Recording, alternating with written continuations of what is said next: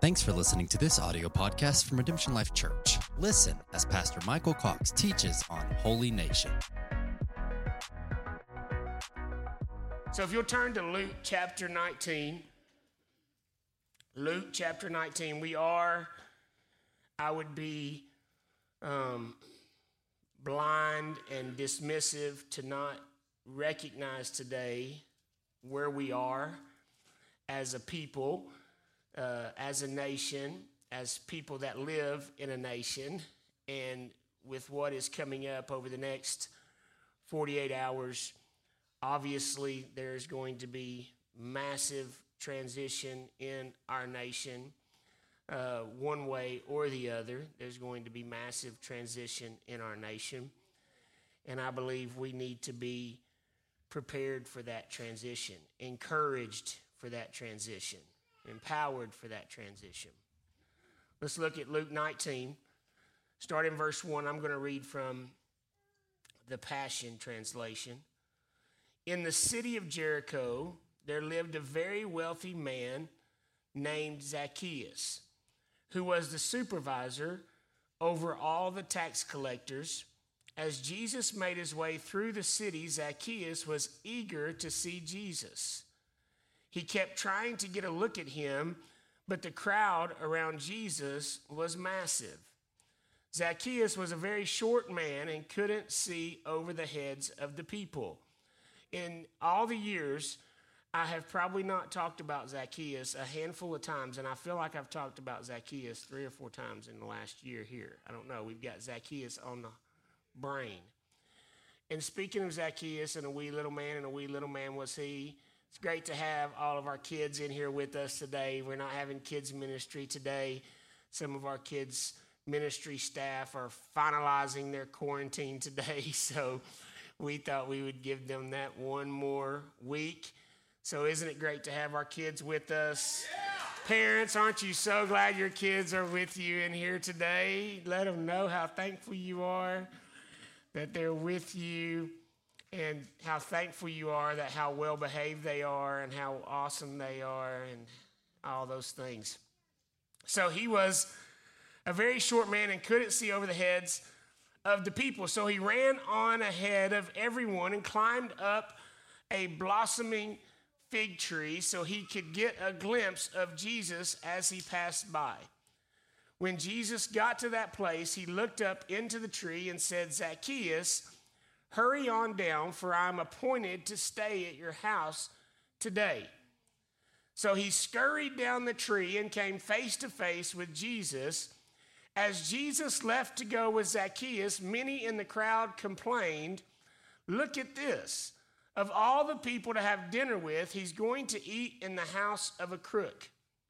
Zacchaeus joyously welcomed Jesus and was amazed over his gracious visit to his home. Zacchaeus stood in front of the Lord and said, "Half of all that I own, I will give to the poor.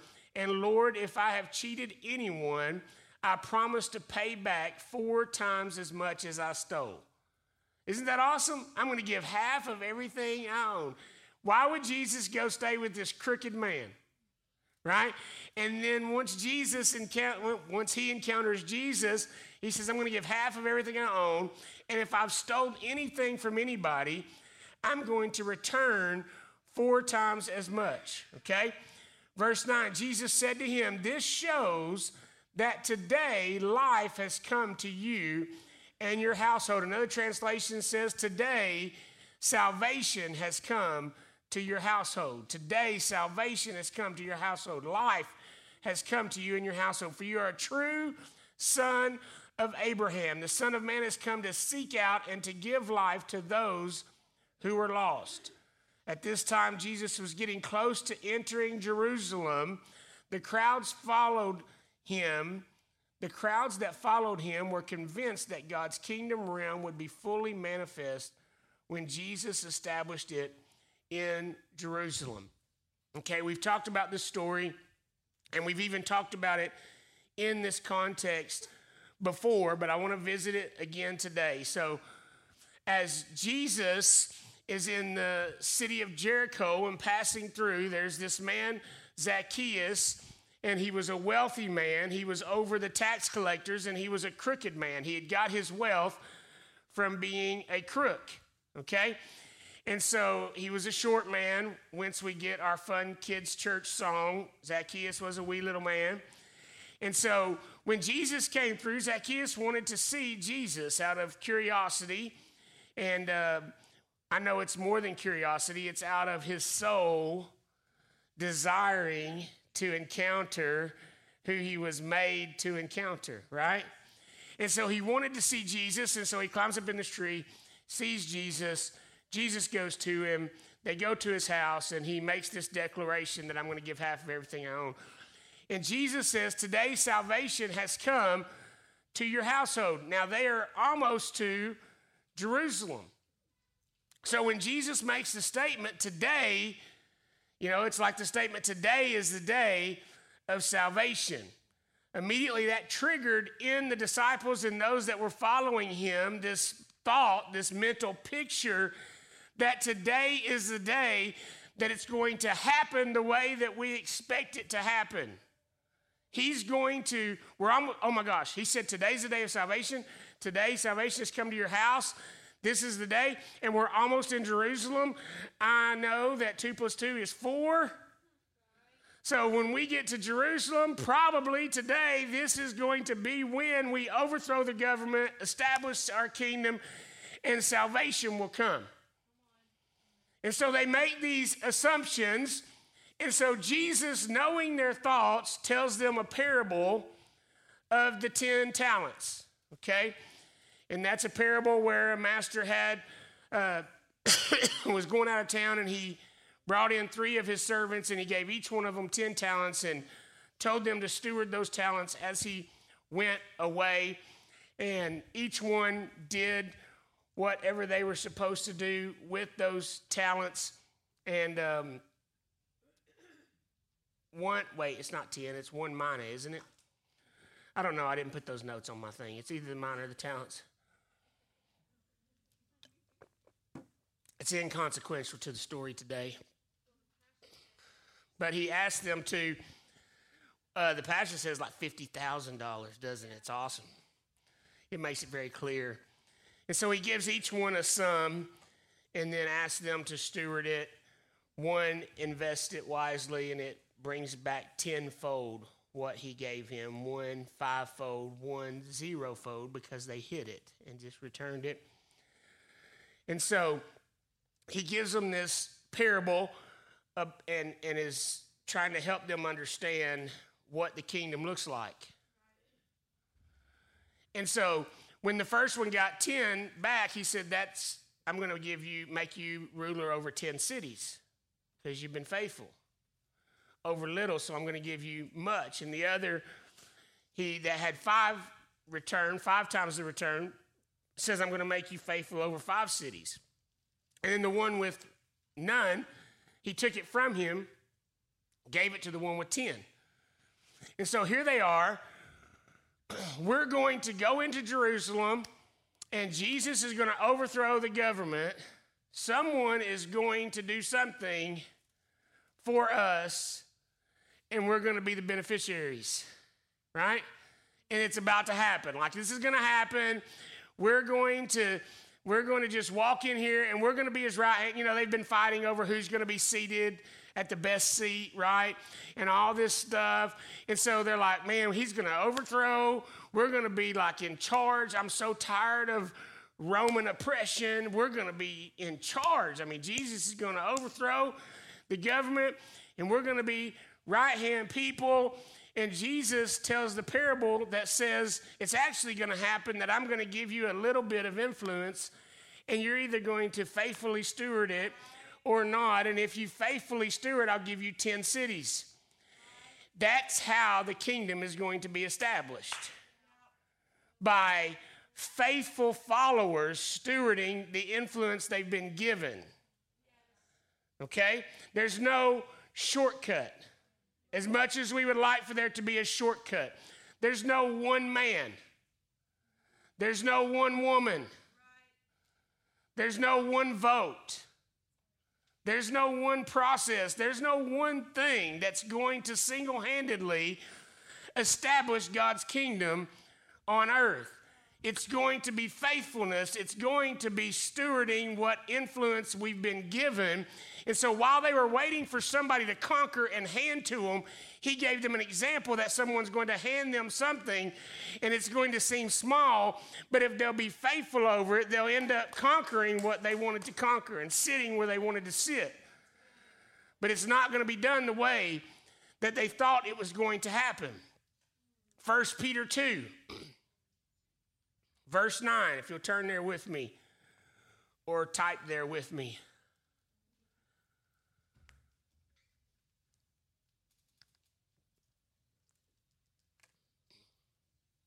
But you are God's chosen treasure, priests who are kings, a spiritual nation set apart as God's devoted ones. He called you out of darkness to experience his marvelous light. And now he claims you as his very own. He did this so that you would broadcast his glorious wonders throughout the world. For at one time you were not God's people, but now you are. At one time you knew nothing of God's mercy because you hadn't received it, but now you're drenched with it.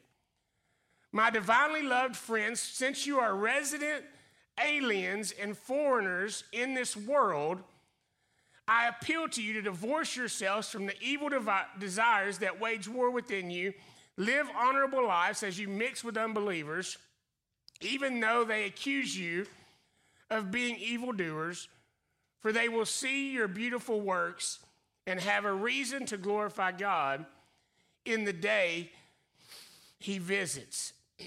So you are a chosen treasure, priests who are kings, a spiritual nation. I hate to admit things that I don't know. Am I the only one that hates to admit you don't know things? I did not know that 1 Peter 2 and 9 was a quotation of the Old Testament. Who knew that? I'm just curious. Who knew that? Who knew that? I'm not the only one. Yes. Exodus 19, 4-6. You yourselves have seen what I did to the Egyptians and how I carried you on eagle's wings and brought you to myself. Now then, if you will indeed obey my voice and keep my covenant, then you shall be my own possession among the people. For the earth is mine, and you shall be a kingdom. You shall be to me a kingdom of priests and a holy nation. These are the words that you shall speak to the sons of Israel.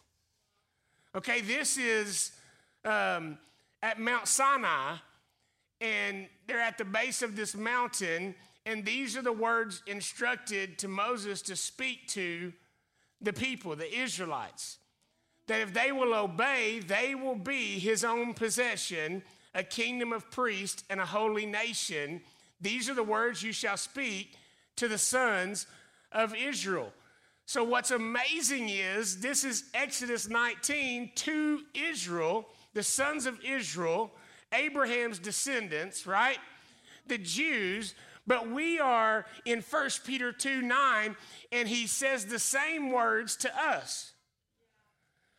And then he goes on to add to that, verse 10, for at one time you were not God's people, but now you are. At one time you knew nothing of God's mercy because you hadn't received it yet, but now you're drenched with it.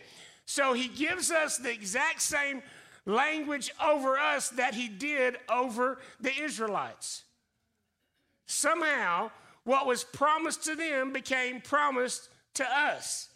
We weren't a people, but now we are a people. And so we get to be partakers of what Abraham's descendants. What's amazing in Luke chapter 19, he calls Zacchaeus a true son of Abraham. So the kingdom of God is come. Salvation has come this day. You're a true son of Abraham, but we see in 1 Peter 2:9 that we now are all a people, those that receive Christ and what he did for us, and we take his blood upon us and we let him wash away our sins, we become heirs and joint heirs with him. We become like him before the Father, right? So we are this holy nation. Galatians 3:26 and 29, you have all become true children of God by the faith of Jesus, the Anointed One. It was faith that immersed you into Jesus, the Anointed One, and now you are covered and clothed with his anointing. And we no longer see each other in our former state, Jew or non-Jew, rich or poor, male or female, because we're all one through our union with Jesus Christ, no distinction among us. And since you've been united with Jesus the Messiah, you're now Abraham's child and inherit all the promises of the kingdom realm. So salvation has come to us. But do we still think it's going to come the way that they thought it was going to come to Zacchaeus? Are we still waiting on an external manifestation of the kingdom to come and establish what he's entrusted to us to establish? Did you hear me? Are we waiting on something else to happen externally? Okay? We are a spiritual nation that is not referencing America or Canada or any other nation. We are a spiritual nation. We are a holy nation. So in this nation, we are a nation within a nation. Okay? And so if we want to see the kingdom come, his will be done in our nation, it's got to happen in our nation before it happens in our nation. Right?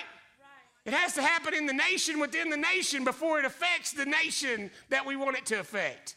But we think it's going to happen to the nation and then it's going to transform the nation.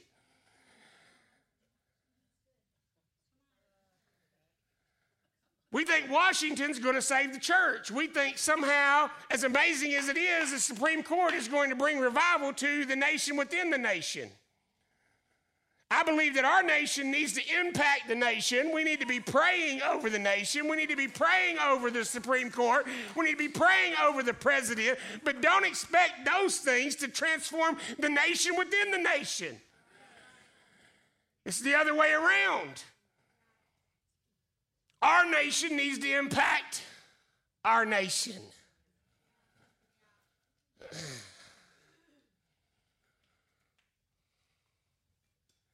John 17. If you thought everything I just said was confusing, this is Jesus in John 17. Ready? Like Peter Piper picked a, better not do that. How much wood could a woodchuck chuck if a woodchuck could chuck wood? I can do that one. I get myself in enough trouble just saying regular words like horses and chariots. I can't be trying to do tongue twisters up here. And I'm already hot because I try to dress like normal people on November 1st, but I can't. I have to wear t-shirts because I'm hot-natured. This hoodie's killing me. I look at these guys up here. Dadgum, no one's wearing a sweater and a toboggan.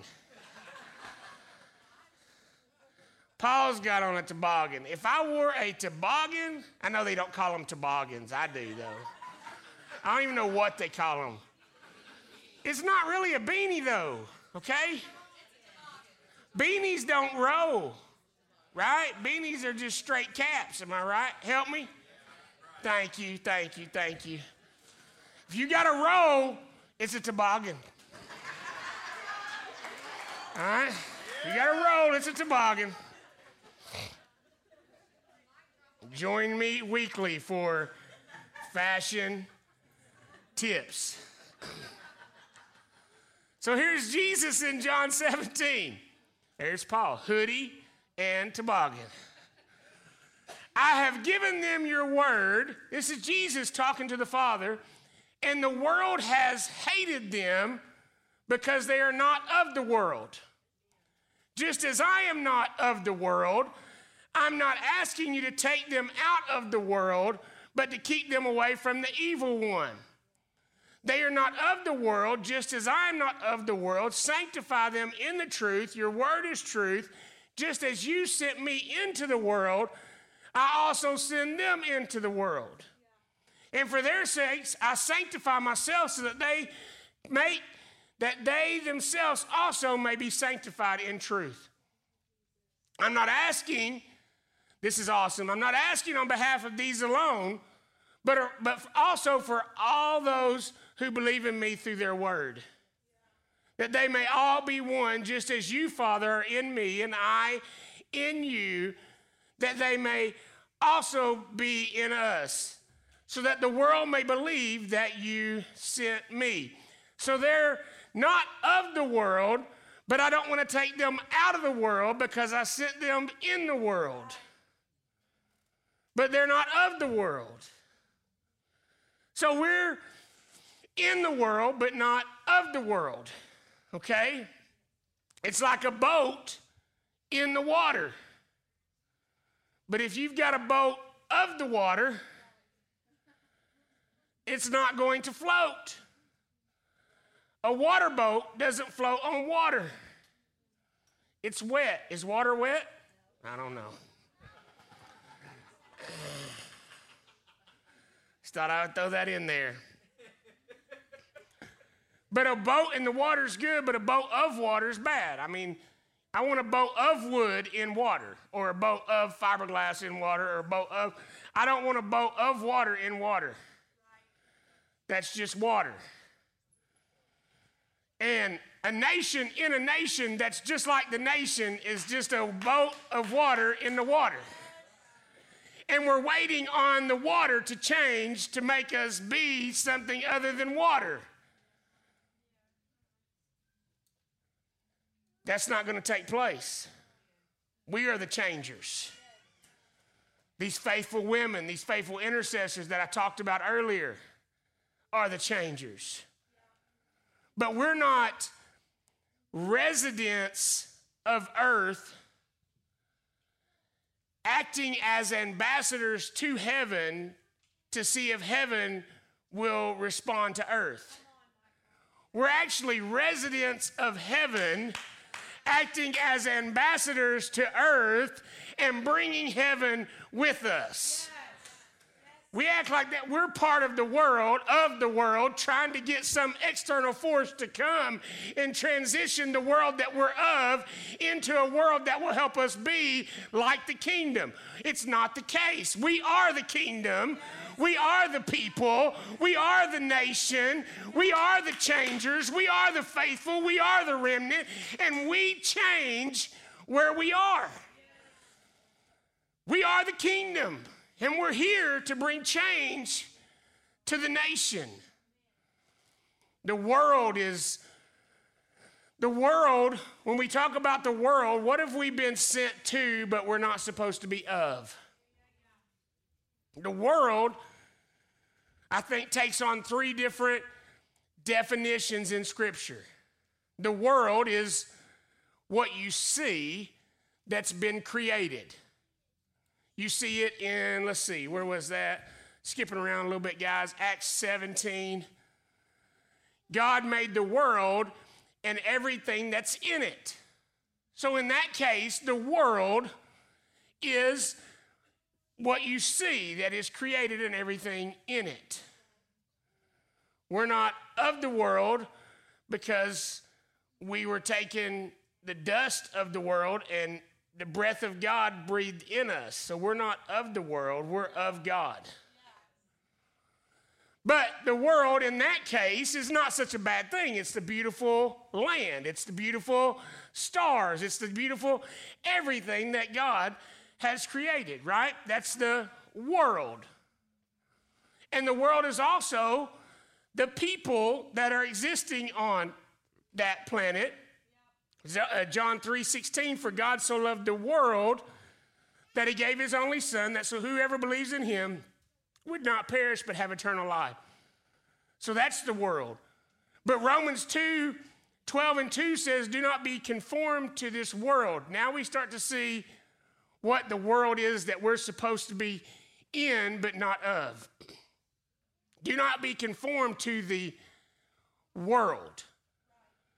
Do not be conformed to the world. Ephesians 6:12, we struggle not against flesh and blood, but against the rulers, against the powers, against the world forces of darkness. In the Passion Translation, it says, your hand-to-hand combat is not with human beings, but with the highest principalities and authorities operating in rebellion under the heavenly realms. For they are a powerful class of demon gods and evil spirits that hold this dark world in bondage. Ephesians 2, starting in verse 1, and you were dead in your offenses and sins in which you previously walked according to the course of this world. And so it's this system, it's this ideology, it's this thought process, it's the way the grain runs, it is the way the river flows, it is this process, it is this progression, it is a thought process that is at enmity with God. That is the world. So we were going according to the course of this world. A course is just a laid out course. I mean, everybody is doing it. That's just the way that I am. That's the way I was wired. That's the way I was brought up. That's the way blah, blah, blah. That's the way my mom. That's the way my dad. That's the way my grandmother. That's the way everything. Just come on board and get right in line with the course of this world. That's the world. According to the prince and power of the air, of the spirit that is now working in the sons of disobedience. Among them we too all previously lived in the lust of our flesh, indulging the desires of the flesh and of the mind, and were by nature children of wrath, just as the rest.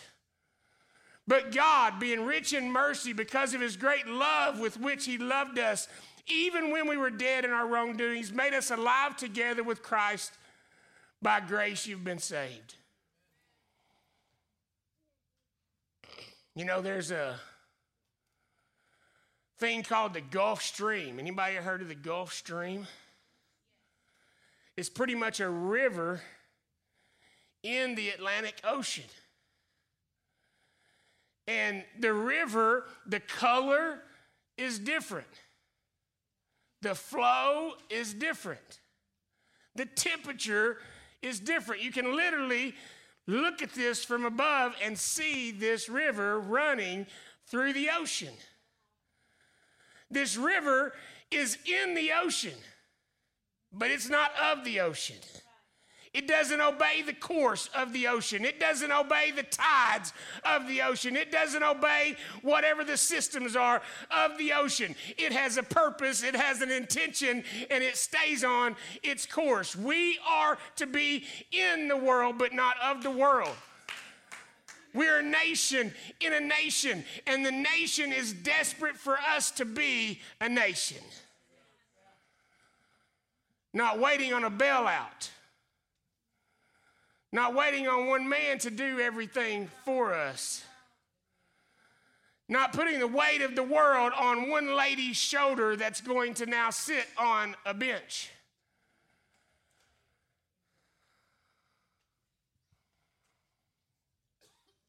Abortion is probably the most evil thing, hands down, that this nation has ever done. Legalize abortion. And you know, everybody, every time you bring it up, everybody wants to talk about these extreme cases. Nobody wants to talk about the women that stand up and gloat about killing 15 babies and how proud they are and how thankful they are and that they had that right and they loved it. Nobody wants to talk about that. But that's what we've condoned as a nation.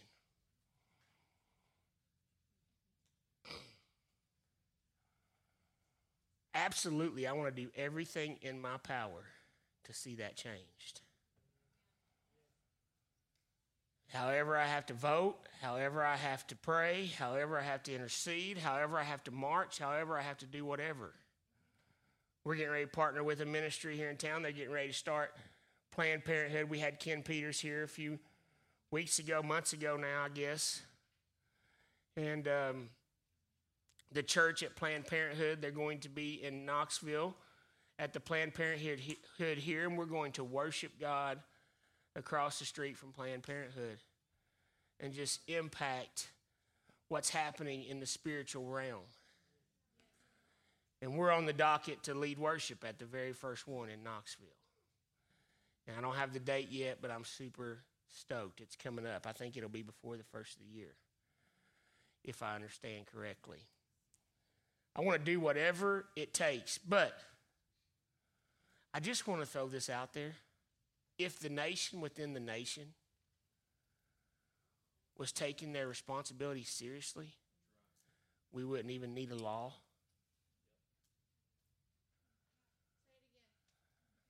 We would not even need a law. We wouldn't even need to ban abortion. We would be so influential in our nation. We would be carrying life so strongly and light to every crevice that we would be providing hope. We wouldn't even have an epidemic of teen pregnancy if we were doing our part. And now we want to put all of that on the legal system, which I think is appropriate to make it illegal. But what are we going to do with the people? And some people try to justify and critique the church and say, well, you can't say you're against abortion because you don't do enough for babies. I mean, come on.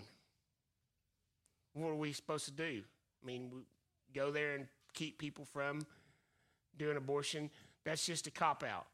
Let's end abortion, and then we'll decide what to do with all the babies, right?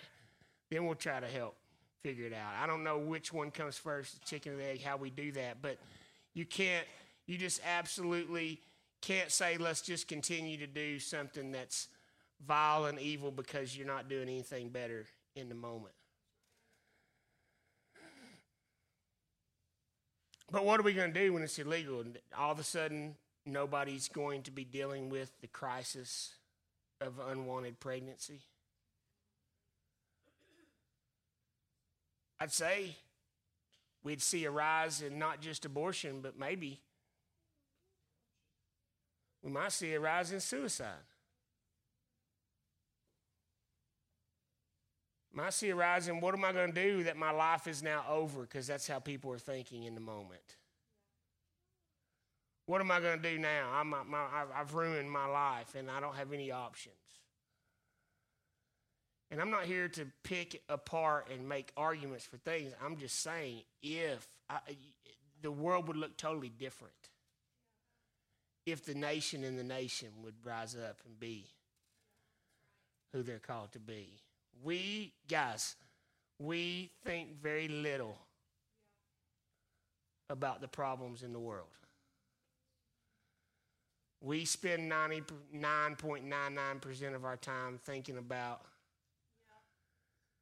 our little situation and how to better our little situation.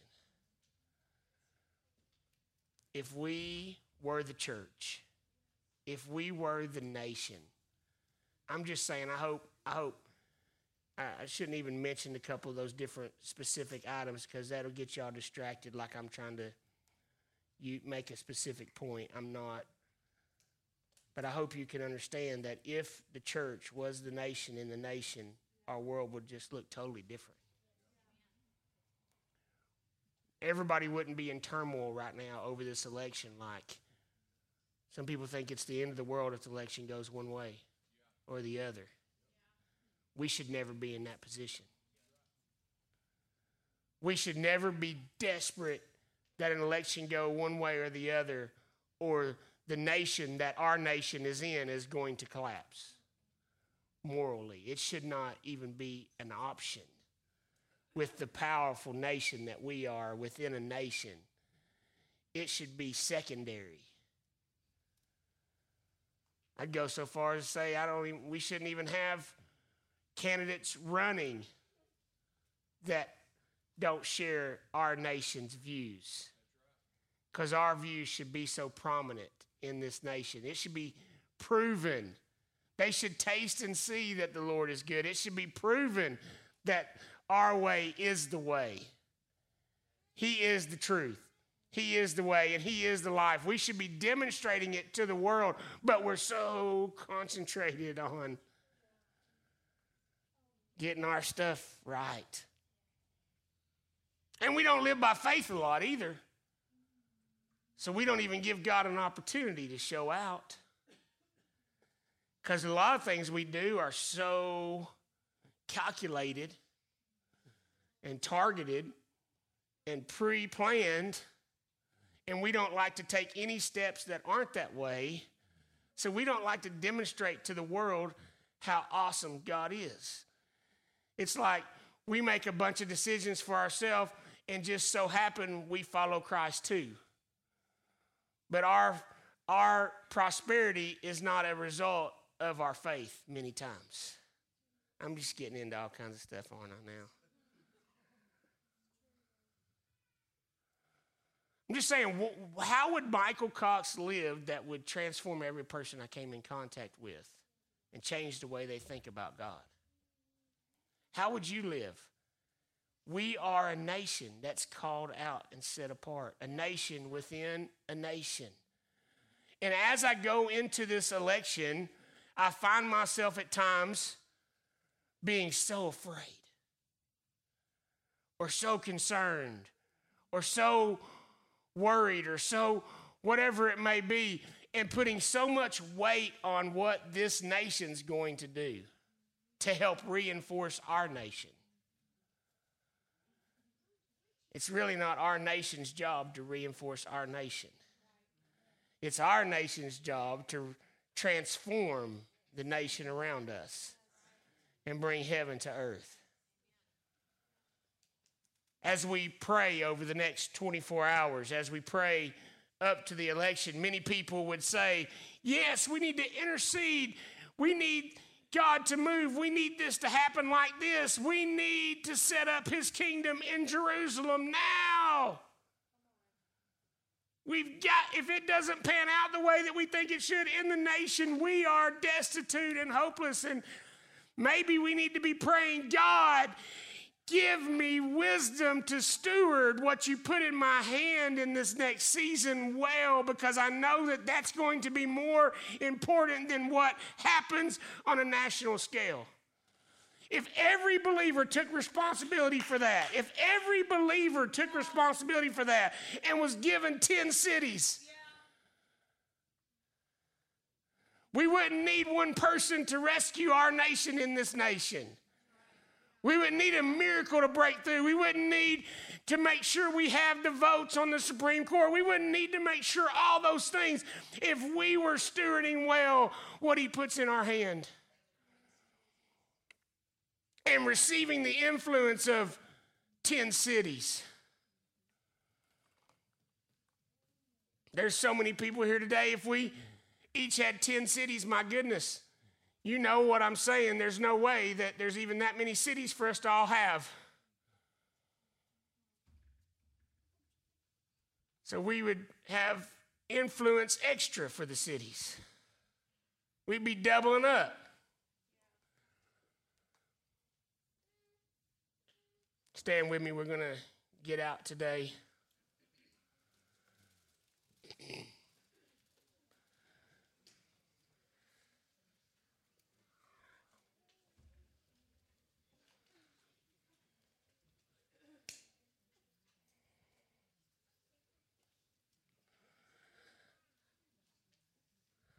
I want to challenge you today as we prepare for this time. Some of you probably are saying, man, I thought you said you were going to encourage us. Okay, I forgot that part. Listen.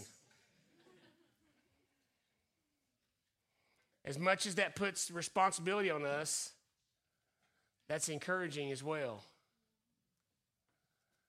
That we don't have any control. We do have control. If it's all up to somebody else, then I have to sit around and wonder if God's going to be able to move in somebody else. The encouragement is, if we are who he calls us to be, we don't have to have anybody else do anything else. If every believer took that responsibility, we wouldn't need a miracle from somebody else. We wouldn't need some other thing to take place. We're the miracle. We're the transformation. We're the nation. We're the peculiar people that have been set apart. So we're in this world, but we're not of this world. Every opportunity we have to influence this world and to impact this world, I believe we should take it. I'm not anti-impacting the nation that we're in, but I don't want all of my hope and all of my faith and all of my assurance to be tied to the nation that my nation is in. I want it to be tied to the nation that can't fail, the nation that's built on a king that will live forever, a nation that is built in a kingdom that will stand the test of time, a nation and a kingdom that is built upon the solid rock, a nation that is not a democracy. And it doesn't go by the popular vote or the electoral college or any other college or system or process. I don't have to worry about getting outnumbered. I don't have to worry about the world getting too dark and then I just lose out because it's just the majority votes against me right now. I don't have to worry about any of that stuff. Greater is he that's in me than he that's in the world. He has conquered the world, and we will conquer the world.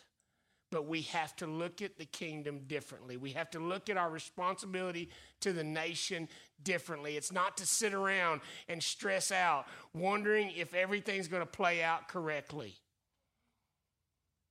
But it's to take action and be the transformation, be the change. God, would you make us the nation in the nation? Would you make us a people that doesn't sit around and hope things take place and hope that transformation happens by some external force or by some one person or a group of people? But God, let us have an awakening to the authority that's in us. Let us have an awakening to the authority that's in us when we come together. Let us take the responsibility and let us rest in the peace. Let us take the responsibility and let us rest in the peace. That our fate is not in the hands of others. Our fate has been determined. The kingdom is at hand. It is available to us. No one else can disqualify or discredit us, or no one else can vote us out.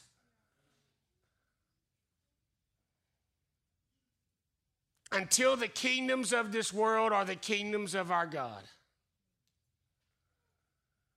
We are your people. We are your nation. Let us be faithful to carry your heart and establish your kingdom here on earth through our influence, through our faithfulness, through our obedience.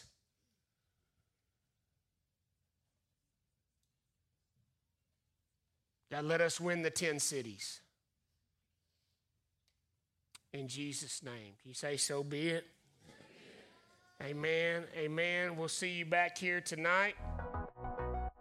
Thanks for listening to this audio podcast from Redemption Life Church. Be sure to stay connected with us on Facebook, Instagram, and Twitter at Redemption Life.